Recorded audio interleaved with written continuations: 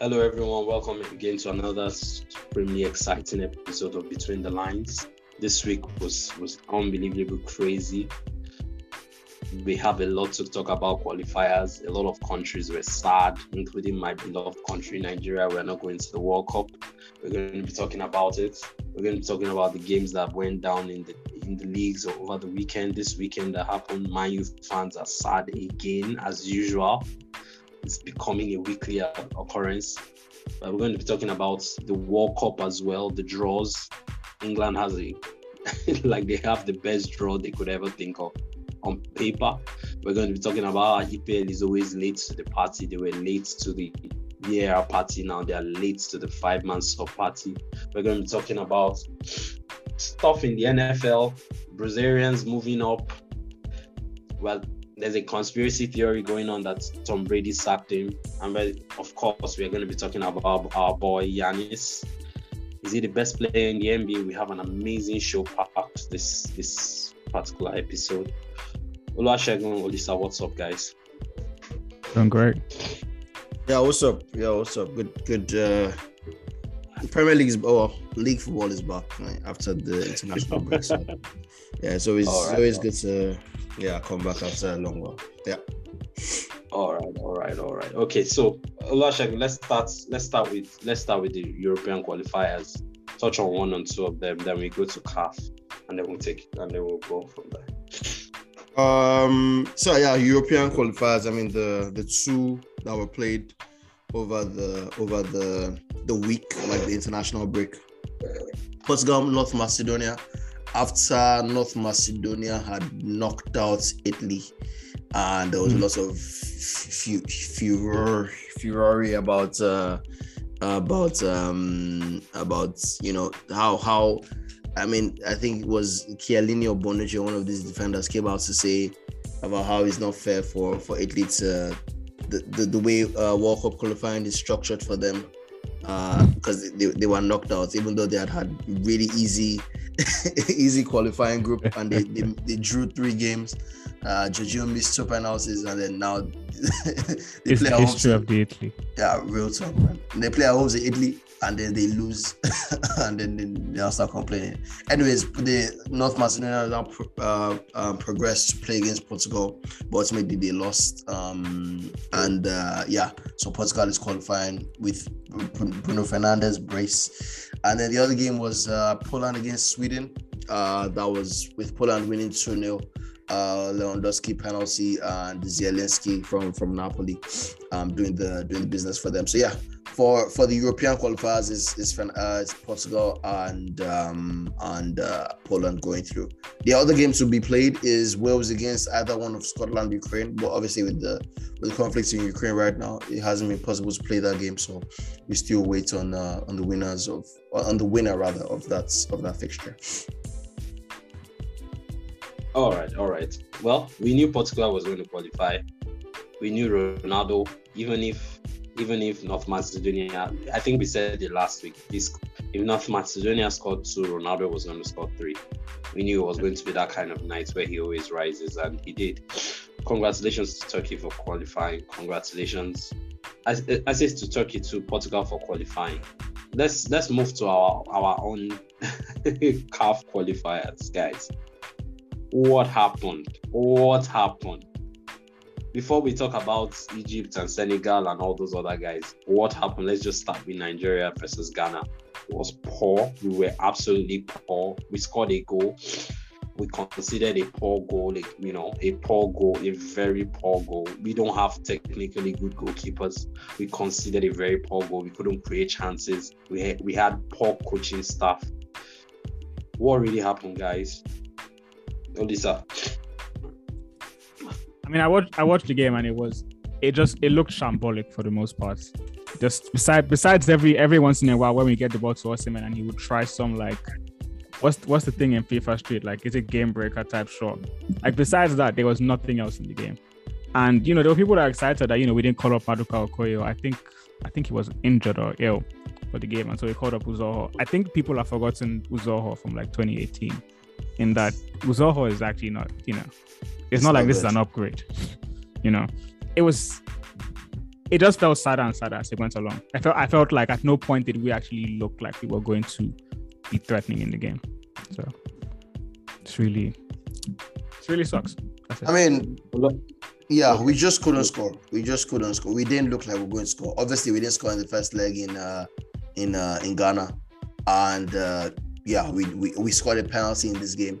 So I don't know, man. It's like the build up.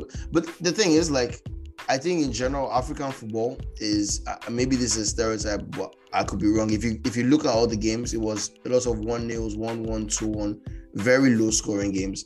And I don't know if that's down to, I mean, that has to be down to something if it's so widespread across the whole continent. I don't know if it's just down to poor quality of players, but then it can be because some of them are international players. You see, I mean, players like Salah, Mahrez, Mane coming back from their countries and still being involved in low scoring games.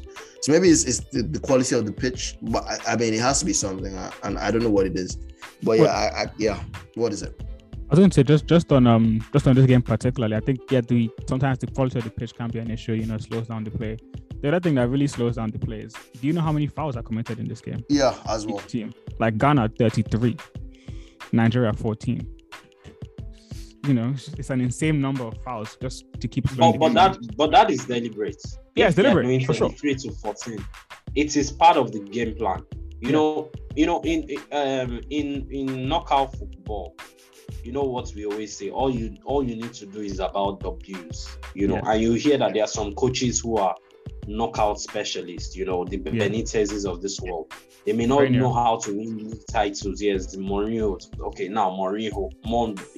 They may not know how to win league titles where it's consistency, winning 10 in a row like Liverpool have done. But they know how to see, it is a one game, it is a one-off, it's a tie. They know what to do per tie. And they go out and exploit it. First of all, I just felt that we didn't look prepared for the game. We played 0-0 in Ghana, which was a poor result. But I felt that we just didn't look prepared. When you have coaches that are spending months preparing for a game, and this is what they turn up with. Last minute you're introducing Ademola Lookman. Yeah, he got the penalty and everything. Bringing Dennis, who never plays from the right in Watford, and you're playing him on the right.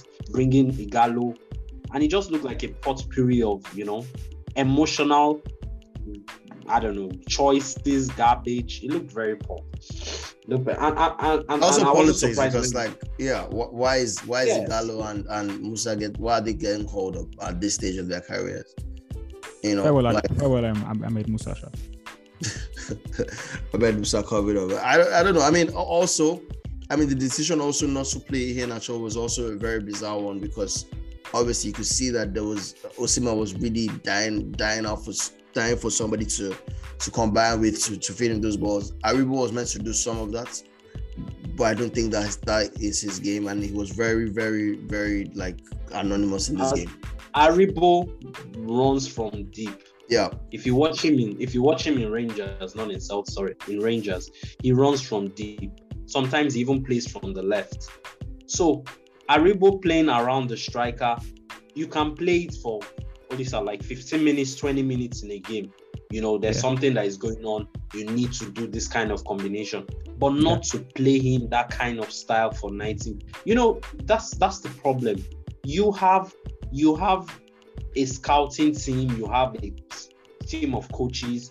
You sit down with this. You've sat down, watched all their videos, watched their best. That's why international managers, they don't have time, so they need to produce in 2-3 training sessions. So it's what they've done previously over time, the months that they have scored over videos, watched, analyzed, checked, done this, seeing the kind of pitches they thrive in, doing this, did that. It's painstaking, and it didn't look like they put in the work. Speaking of coaches, Egwavon apparently resigns. So what goes on from here? Some people say he was sacked. NFF said he was sacked. He said he resigned. Whatever it is. And Egypt, Senegal deserve to win this tie. They were better team over 2 legs. Even in this second leg, they had like 600 chances. They created tons of chances. They just couldn't score, which was, they are not a high-scoring team, and they didn't, but they deserve to win.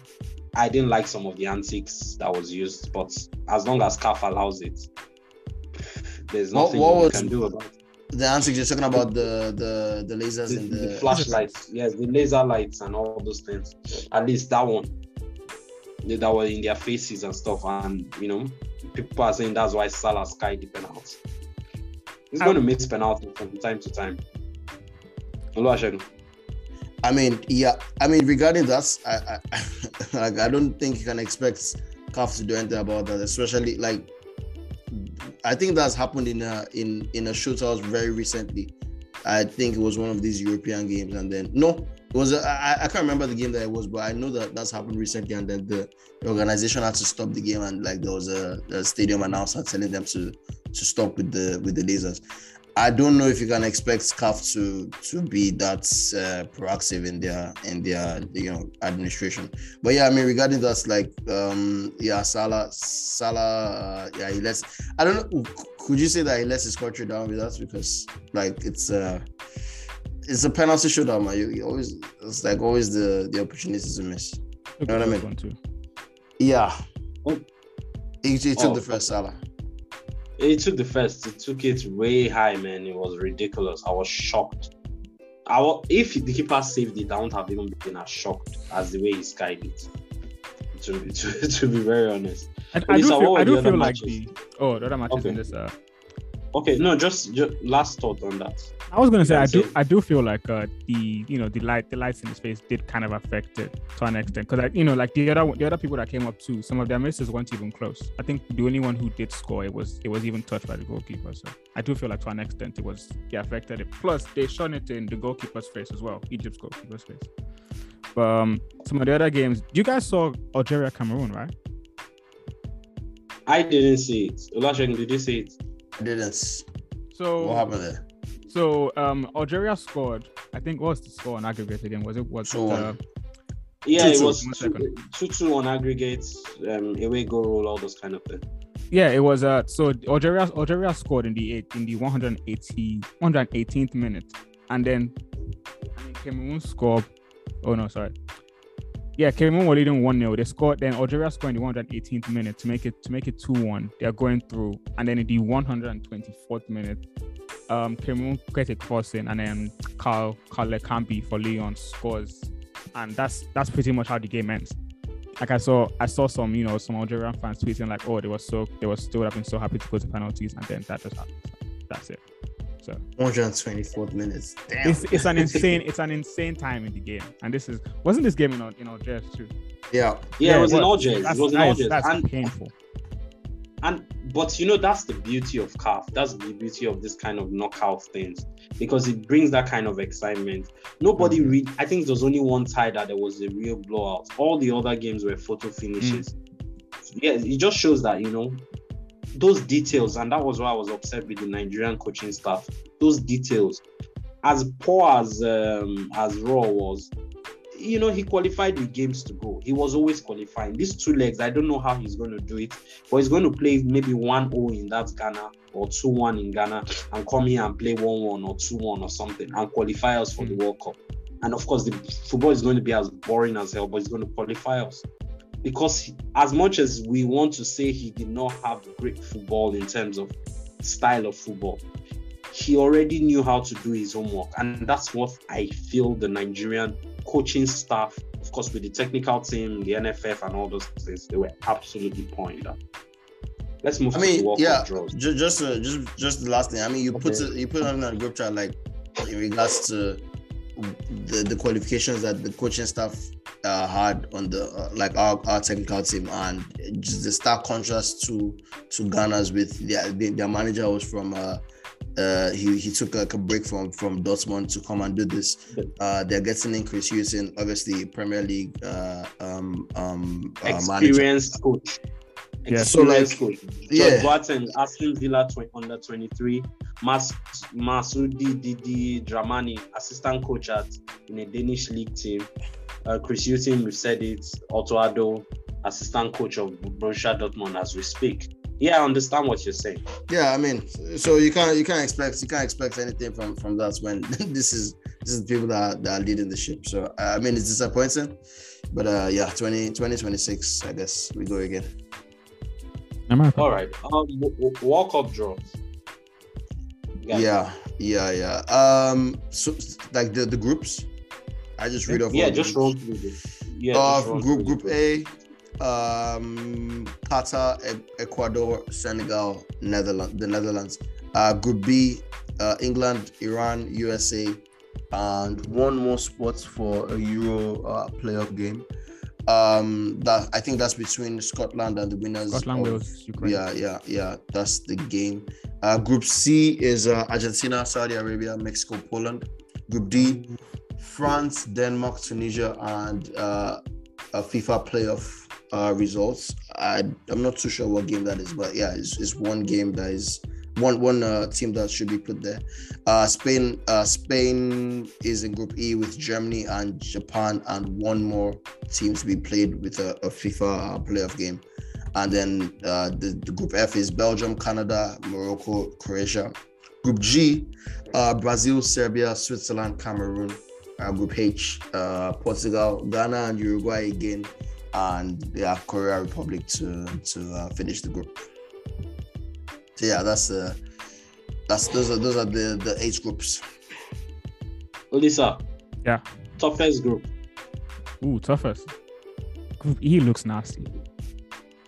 Spain, Germany, Japan, and a FIFA playoff game. I think from that FIFA playoff game, it's Australia. It's between Australia and 3 other countries. Australia, 2 other countries, I think. Australia, this qualifying period have been pretty bad, which is why they have to qualify through a playoff game. But just the quality of Spain, Germany, Japan, I think would be pretty interesting. Yep. Especially since I don't think any one of them is particularly impressive. But you know that Australia, instead of them to have stayed in their Australasia continent and be qualifying every year, they felt now we can't be beating people 20-0.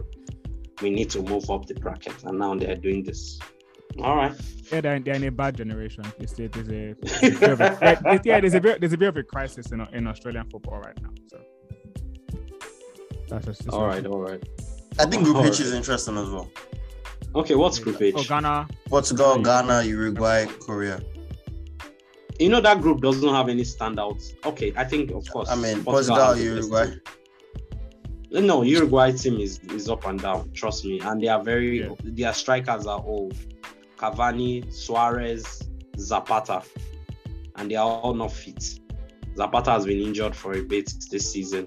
Suarez, we know Suarez is 95 years old. Cavani is 120. Wait, which Zapata? Zapata, the black guy. Atlanta guy, yes. It's from Colombia, no? Yeah, I think it's from Colombia.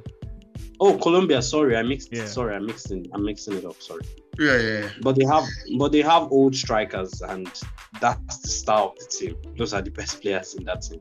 I don't see them doing much.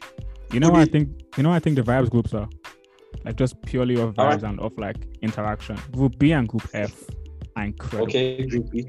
Group B because Group E is going to be England, the USA, and it's most likely going to be one of Scotland and Wales.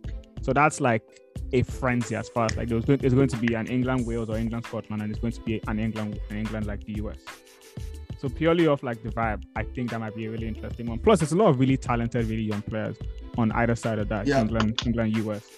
Then like the Croatia, Morocco, Canada, Belgium. Like, I have no idea who's coming last. That's an interesting one. Probably Canada, but like, I want to. You never know. Would Davies be back at the time? Oh yeah, that's true. He's still out.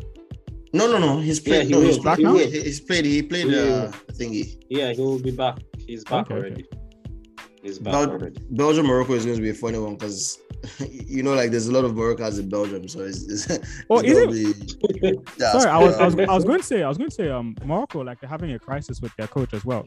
All African countries some seemingly always are, but they didn't take Hakim Ziyech to the and Mazraoui. Yeah, like there's a real like I don't know what the comparison would be, but there's seeming to be like a fallout between everybody within the Moroccan organization. I think it was just Ziyech and Mazraoui because it's just two of them. I think they were fighting him over something. All I'm saying is, I was reading up on this stuff. There's a pattern with this coach in that every time he seems to qualify a team, they sack him because he can't get along with anybody. This happened with Japan too, apparently. Like he used to coach them too. I don't know. Please, what's the name of this coach? Give me a second. I need to find this. Because Nigeria will be looking at him, I'm sure. I trust my NFF guys. They will not dull us. Where's he? Oh. His name is Vahid Halihodzic. He's from Bosnia. Can you find some of the teams he coached? Okay. So he's coached. Now he's coaching Morocco. Before that, he coached Japan. Before that, he coached Algeria. And then before that, he was working at what's the name of this club? Dynamo Zagreb. He's coached a couple big teams, Ivory Coast as well, PSG, Lille, Rennes, Trabzonspor. So yeah, good CV. He's international football Mario.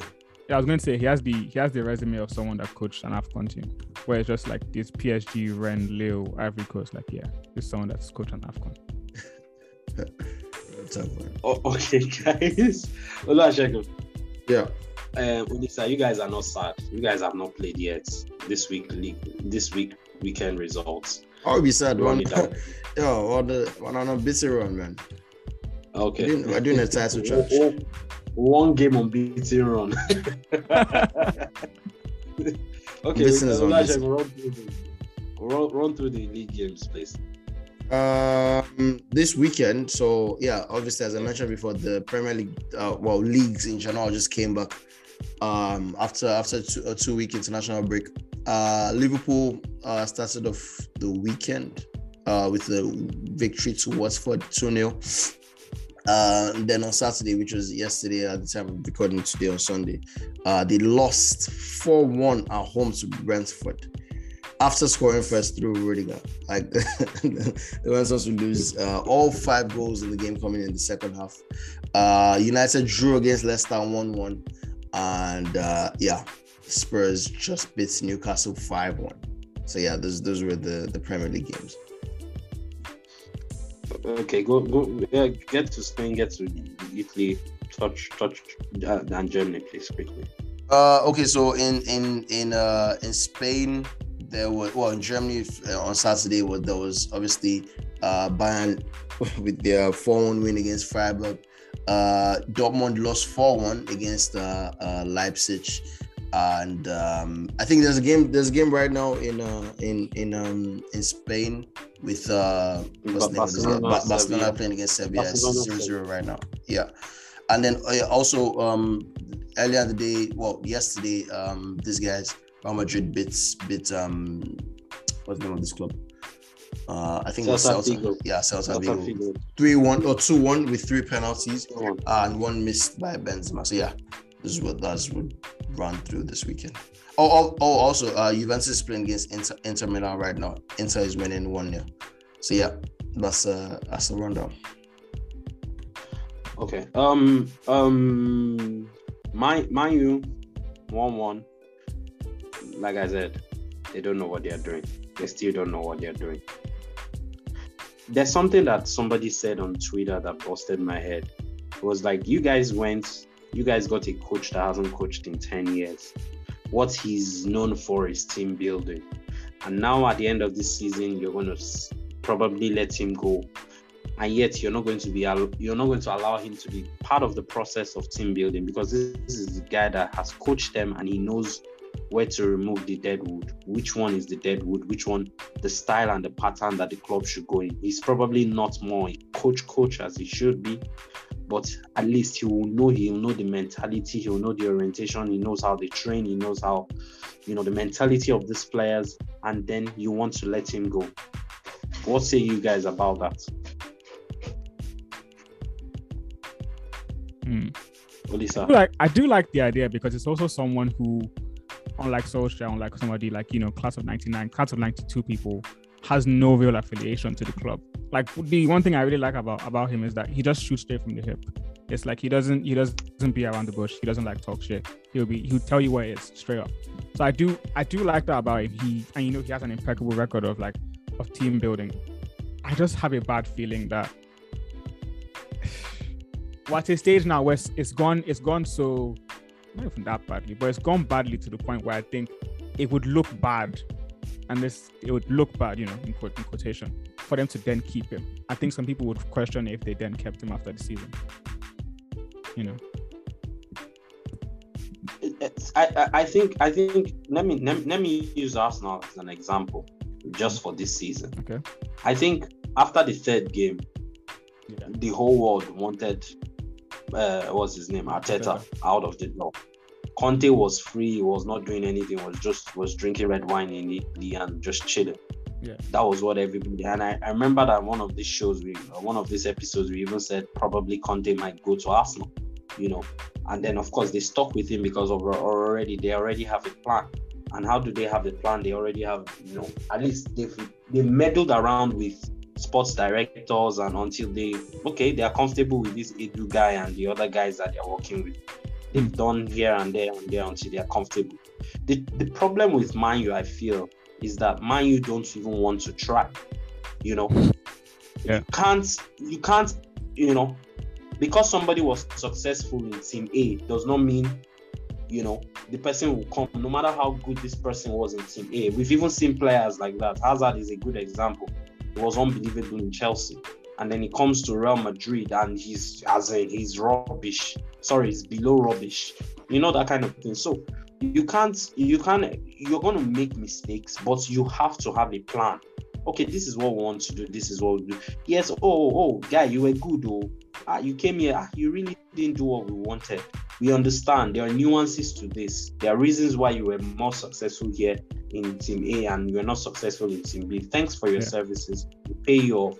And then you move to this next until you get, this is exactly what we want to do. And then you kick it off from there. Yeah. Of course, once you find what you're looking for, you of course, you don't tamper with it. But Man U seem to want to be looking for the next Ferguson the next day. And it's not possible. Well, I think they're going to make mistakes. I think part of the reason is because it's a funny thing, because it's almost like a catch-22, where it's like the problem with United is because they are United. Do you get what I mean? Yeah. They haven't hit rock bottom yet. No, not yet. Or not even close. Not yet, but it's like, every time you go on TV and like the bad pun that people always give is, this is Manchester United. Like, this is a club that's like too big to fail, essentially. Like, this is a club that shouldn't be like in the Europa League, shouldn't be in this stuff. But that's what they are. I feel like there's almost like it's almost an imposter syndrome with United, where almost in the reverse, where it's like they can't realize that they're actually bad, so they have to keep on compounding. And they have a lot of money. Yeah, they have a lot of money. Like this isn't a club that's going to like fall into. There's a lot of like Lakers comparisons to do here, where like this isn't like a team that's going to be like in financial ruin or like struggling or anything in some years' time. This is a club that's going to be fine. But that also means that they're also a club that's going to keep on trying to hit big and consistently missing because they don't have a consistent plan. Because the plan is just this is Manchester United, Yeah, I think that's the best. I think this is the best way we can come up with a solution for Man U. Just of course in a broader sense, we didn't go down into the weeds of this conversation. Chelsea lost. They look, it's a one-off to me. Is a one-off. Chelsea is not going to win the Premier League because the coaches they always keep using, except Conte and when Mourinho was still Mourinho, they are all cup coaches. These guys turn up for the cups. They are cup coaches. So the grind of winning 10 straight games, like Liverpool have done, 17, 14 games in a row like Man City are doing, and all those things. It's not going to happen. It's not going to happen with Chelsea. And with that, it was a bad night. I just think it was a one-off. I only have two things on this game. One, I thought the Brentford tweet of West London is red I thought that was going a bit far. I'll say. Nah. No, It's I just, get. You know, it's banter. they should celebrate, man. Yeah. If have you're going fun to with say it. that, you're going to then Arsenal victories that people were saying they were over. So it's not necessary. They were just happy. I feel that. They've not won Chelsea since 1939. So that says a lot. Jesus. Yeah, they haven't been in the Premier League in That's true. almost That's 60 years or something. So second thing, did you see I think that? you can. Yeah. Yeah. I was going to say, second thing, What's did you see second? the video of Thiago Silva's wife? Yeah, I saw it. I saw it today on Instagram. I was laughing. I respect it. I love it. Yeah, it was beautiful. I like what she did. Yeah, it's her husband. I beg. It's her husband. Okay, guys. Madrid cannot next season. Cruz, Casemiro, Modric. It should be given in small doses, not a week. It shouldn't be a staple, right? But they're already doing that though. They're already trying to build a team or trying to build a midfield that is going to replace them. Obviously, Valverde has been. They are not playing them, but they need to. But they don't need to play them because these guys are still performing to a good enough level. And the semi-finals was running through that midfield. Yeah, Celta Vigo is not a big team. Celta Vigo is nowhere. Last season they almost got relegated. They just went on a run late and all those kind of things. Celta Vigo is not a big team. They made them. They scored a goal that it was cancelled. They had 3 penalties. That midfield it's done. It's done. Once in a while, you just oh man, these guys are still good, but not a staple, man. There should be ice cream, man, not a bar. But I think that's what they did because they have this guy. They have Camavinga in the wings, waiting in the wings. They have Valverde. I think they are looking at Bellingham already. So I think what's the name of their owner? Enzo Perez. Yeah. Perez knows. Perez is not the owner, he's the president. President. He's the guy in charge. He knows what's happening. Like he knows that these guys are running on their last legs. But I think he's already putting plans in place. I mean, like just before they lost this big loss to Barcelona, we were just talking about how like they've tried to put a good team in place to compete, even though it looked like they were in the downward spiral. So yeah, I mean, everybody knows these guys are old. Like we've talked about it before, but I mean, I think Madrid will be fine. I think they have enough know-how to be able to get a good enough midfield for foreseeable future. Well, last thing, Shegun. I noticed you didn't mention Isco or Ceballos. Why did you say Ceballos? Don't do that, bro. Don't do Ceballos, man. Hey, Isco has paid his dues, man. It's allowed. It's done out, man. But hey, Ceballos, man, don't mention that guy's name around. Okay. All right. Okay, now let's touch on this. The final part of football. Finally, the EPL. They always come late to the party. They were the ones. I remember when that Jabulani ball and they were spreading it around other leagues. EPL refused to collect the ball. Said one thing. VAR came. The last World Cup, there was no English referee because they had not used the VAR system. I don't want to say they had poor referees, but we know that's part of it. And now finally the whole world has moved on to five-man sub. Now they are agreeing to do it next season. Of course, they're just joining. Why is EPL joining? What's the scientific reason behind them having 5 men coming off the bench? If the big teams have 5 men coming off the bench who have almost of equal quality as the guys on the pitch, it doesn't favor the small teams since they are always key on this word parity and equality and equity, do you feel like because this was actually the angle I was coming with, do you feel like how do I put this, that the smaller teams shouldn't have agreed to this and that this is a disadvantage for them? Nah, football is moving towards 5-man. Oh yeah. Thing, that was what I meant. That was what I meant in that like like the five-man subs. The 5-man subs in pretty much every other league, like they agreed to it because it helps with like the rest between players. Like there's more games, pretty much more games than ever in football. They're planning to expand the Champions League in this next cycle to have it be God knows how many group games. Like we're at a point where I just think we need more. Like, 48 team World Cup as well or something like that. Like I just feel like we're at this point, and the argument that I always heard from whether it was TalkSport people or so on was that this is a disadvantage for young teams. That imagine you're Burnley and Man City get to bring on, what's it called? What's his name again? I forgot his name. But you get to bring on Mahrez and Coles like so on in the last minutes. First off, Pep actually doesn't make subs. Like Pep was like sub off one person the whole game. So like that angle is bad. But also in teams like we always see this every year where something like Southampton will get to like January.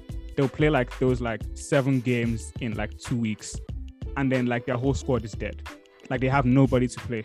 Or Leeds or something. Yeah, like we always end up with these teams where now they're playing like this 17-year-old that graduated from the academy yesterday. So why is it, like go back and look at some of those Leeds games from when they were getting beat 5-0. It's because they were playing 17-year-old graduates. Like I just think that whole idea was flawed. Like these teams need these. Like they actually need to have some of their players take more rest. It's not every time we need to see that this guy has a muscle injury this game, he's going to miss 2 weeks. It's because he's playing too much. And teams in general. Why are they always late? My own question, sorry, Oluwasegun. Maybe you would answer it in a better way. My own question is, I understand what we are saying is we are all sports fans, so we know all these things. Or why are they always the one thing they are never late to is the finance. They do it better than everybody. They know how to get money. Yeah. But every other thing and packaging. But every other thing, technically, they are always late to the party. Let me just throw one thing out. When Pep came to the Premier League, when Pep came to the Premier League, there were no goalkeepers who could play out with the feet. And who does he bring? Somebody who is not 21 or 18 or 19. He goes and brings Claudio Bravo, who is out over 30. When Arsene Wenger came to the Premier League, they were drunkards playing football. And yet around Europe, if you listen to all these older players that came from outside Europe, even in South America, they'll get to England and be shocked with the drinking problem of the footballers. Do you understand what I'm saying? You guys are drinking so much and you're sports players? How come? Yeah. I'm talking about this guy is coming from Brazil. This guy is coming from somewhere in Italy. And I'm talking about in the 90s. Yeah. So why are they always late to the party? I think it's an English thing though. I think it's culture, I think they're very averse to change and like evolution. It's like, we've always done it like this, so we should keep doing it like this. And there might be nuance to it, but ultimately it boils down to we've always done it like this, we should keep it like this. It's kind of like, even I think the referee thing, like to a lesser extent, with the fact that all the referees are from that part of Manchester, and it's like you keep getting referees from there, and then people now like start suggesting, okay, let's start putting mics on referees, or let's start getting referees from outside of England. And it's like, we don't want to do that. But then if you actually ask why, there isn't actually an answer to it. It's just we don't want to. It's going to be Mike Dean's and Andre Mariner's and John Moss's till the end of time. Yeah. So it's the same thing with the 5-star rule. I mean, at the end of the day, like for them, in the Premier League, it's getting way more international. I don't think there's any. Maybe Graham Potter. How many English managers are there? Not a lot. So and and Lampard. Yeah, well, and Gerrard as well. But I mean, it's like 5, not up to 10. So, and that's in the Premier League. So it's a very international game now. And you have to know that these managers are also on the Premier League like boards. So even they have like what's the word? Like strategic and decision-making power. So they're wielding their international influence, and then that's what you see in like small changes like this. Over time, like with stuff like referees and stuff, it's going to take a long time. Not because it's impossible to do, but just because the English culture just is against it. That's what I think it is. Two last things on that. Also like most of the culture thing. I think that's also why like England was still playing 4-4-2 in like 2016. Like they kept it going as long as they could. And also just as an aside, I just give a Frank Lampard update. 11 games, 7 losses. They lost today to West Ham 2-1. Frank Lampard. Yeah, Frank. Yeah, they're 3 points outside the drop zone. They play Watford and Burnley, who are directly behind them in their next, I think, 5 games. So we'll keep an eye on that. All right. He criticized his team again today about them lacking character. The second quote was, "It's not about character. It's not about not lacking character. About the team lacking a culture." And his second quote today was, "It's not about character. It's about personnel." Sorry, the other way around. It's not about personnel. It's about character. So people love that crowd.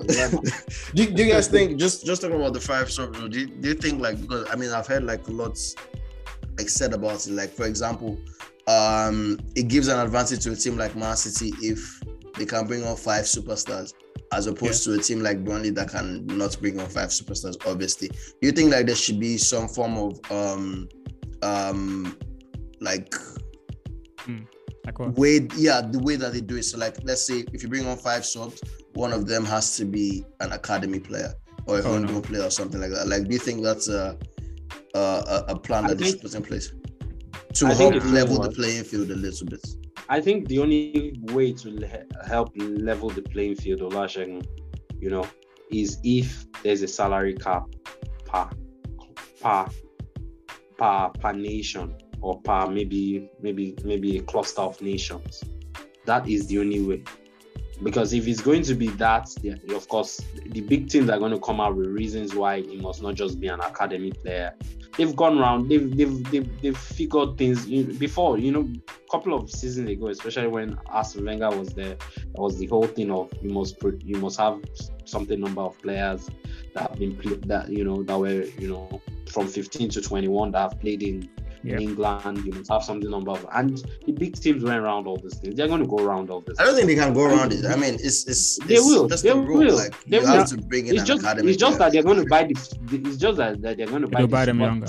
At 15 years old. They'll just buy them younger. Yeah, I was going to say, because like, they can afford to pay 8 million or 10 million, for a 15-year-old. They will be able to afford to do it, which a Burnley will not, and they will have to come up with another thing. So it's going to still be that same cycle of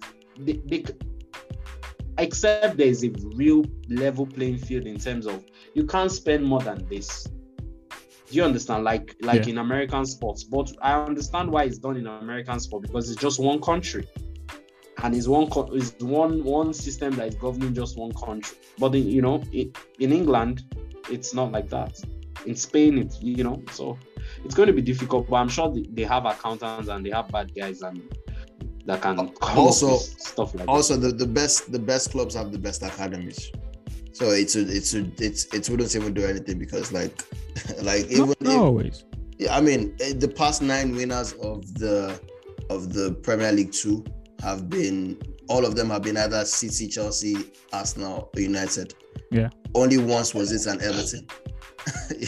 So like, I mean, right now the table has City, West Ham, Arsenal, United, like Premier League 2 winners. So I mean, even if you want to say like, oh, you have to bring in an academy player to be your 5th sub, it still doesn't do much, because it's still going to be better players coming on than a Burnley academy player. So it's anyways, is what it is. All right, Oluwasegun, thank you very much. You've been absolutely amazing today, man. Olisa. Yeah. Tom Brady. I'm done. I'm done playing. I'm done playing football. 40 days later, I'm back. I'm back to Tampa. I'm done with diaper change. I'm done with recitals. I'm done with going for PTA meetings. That's my own thinking. And when did it happen? It happened the day Ronaldo, like the next day after Ronaldo scored a hat trick. He went down to England with the Glazers took him to England and stuff like that. And I think that was when Bruce Arians' fate was sealed. I think it was around that time. But they just delayed it long enough, give Bruce Arians hope. I'm sure he was in the know. He's not a baby. He's not a baby. Tom Brady has become so big, which he is. He should be big. His shoulder should be very high. He wants to run this team, and and I'm sure Brady was like, "Is either me or Bruce Arians?" Sorry, it was TB12. The thing is, I want to believe it's not. I want to believe it's not the case, but there's no way it's not the case. That's kind of how I'm looking at it. In that, it just doesn't seem. It just doesn't seem that this would just happen naturally. That, you know, like the what's it called? The publishing that was put out was that Bruce Arians wanted this team. He was happy with the team to have Brady back, and that was why he gave it on to Todd Bowles. Tom Bowles is his assistant coach, who is black. So another diversity hire, I guess, would be the word for the NFL. But he wanted it to go on to him. He wanted to give him a team that was actually good. Unlike how, you know, a lot of like the black coaches that get into the NFL, they get teams that are like Houston, where it's like nothing's going well. You're basically being set up to fail, essentially. So that was what's been put out. But also, I think it's important that he was a defensive assistant. So essentially, that would free it up for Tom Brady to like have the offense in his own mold, essentially. You get what I mean? Him and Brian Leftwich actually. True. Yeah, him and Brian Leftwich. Well, Brady has been looked at as a model of, he's a nice man, you know, he doesn't have egos. Over the last couple of seasons, man, he doesn't have ego about it. Doesn't have ego. Has to be, that can't be true. I mean, he essentially that's but that's the way the media put him out, like he's one of the guys. Nah. True, but like, I mean, he pushed Jimmy Garoppolo out of New England. Like that was the only reason why Jimmy was traded, because he didn't want him anymore. Yeah. So, but of course, you know, media narratives, like the same way Giannis is being said, is he the best player? People are now arguing, like, this guy is by far the best player in the NBA. He's proven it. He is the best player. He doesn't have the prettiest game, and because he doesn't have skills and handles, does not mean he's the best player. He's the most effective, the most dominant player. He is the best player, and now he's a champion. And there's something about that, you know, there's a psychological effect that has over you as a player, you know, as an athlete. You know, you have won something. You know, nothing phases you again. Of course, you're not saying it's not difficult. You're not saying it's not challenging, but it doesn't phase you. You don't feel like you cannot overcome it. Your mind has expanded. And you know, once your mind expands, it doesn't retract back to that state where it was. It has already expanded. It's just like rock. Yeah. And I think that's what's happened with Giannis. He goes up against these big boys.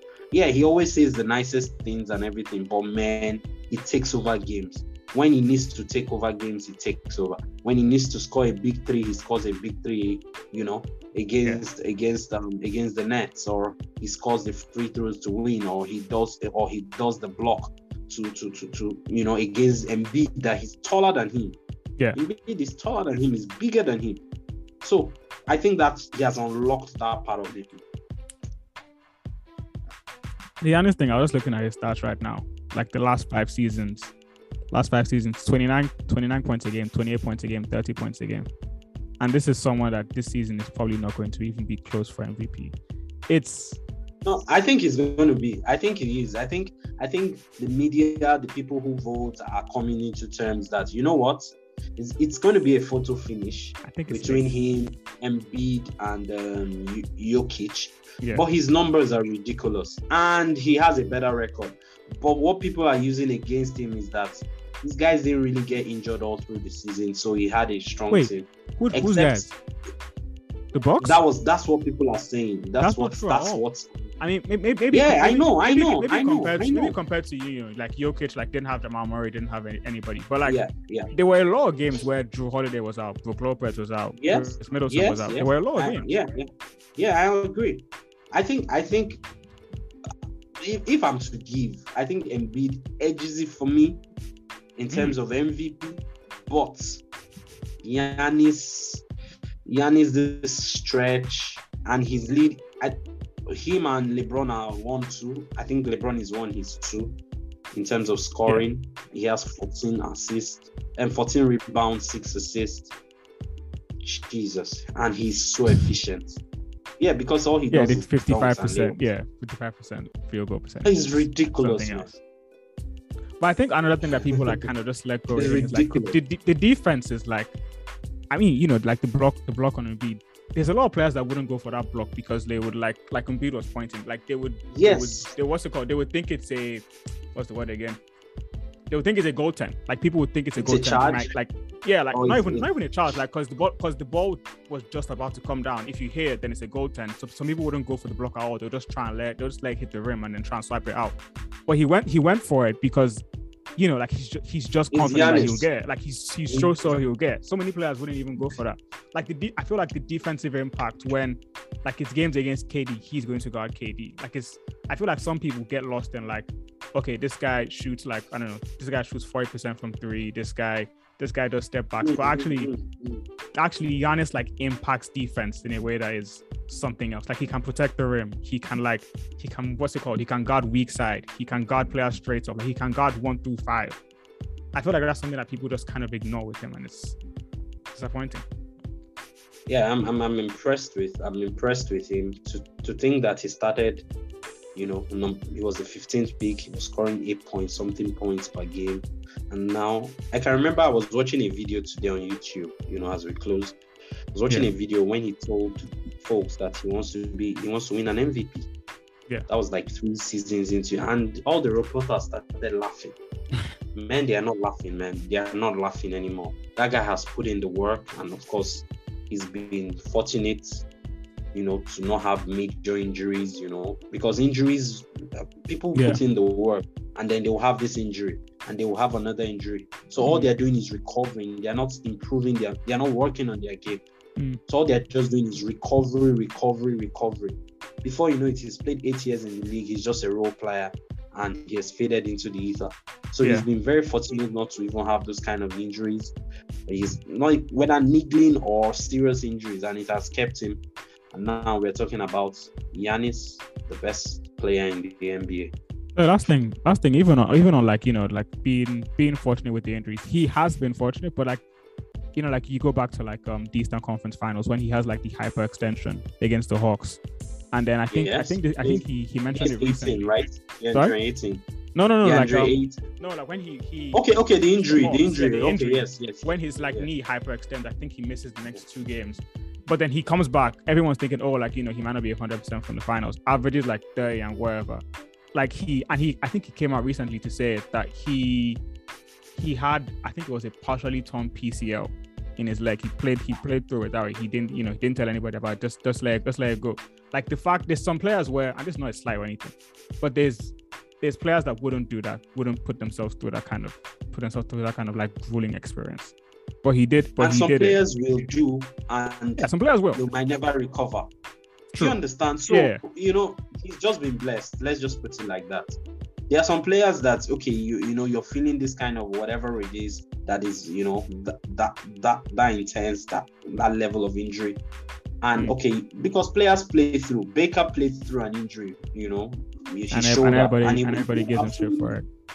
Yeah, so. It is what it is. Wow. We're glad that Giannis is the best player in the NBA. Our Naija boy, Naija Greek freak as it's called. Yeah. Olisa, thank you very much for another episode. Make sure you guys check us all out. Thank you.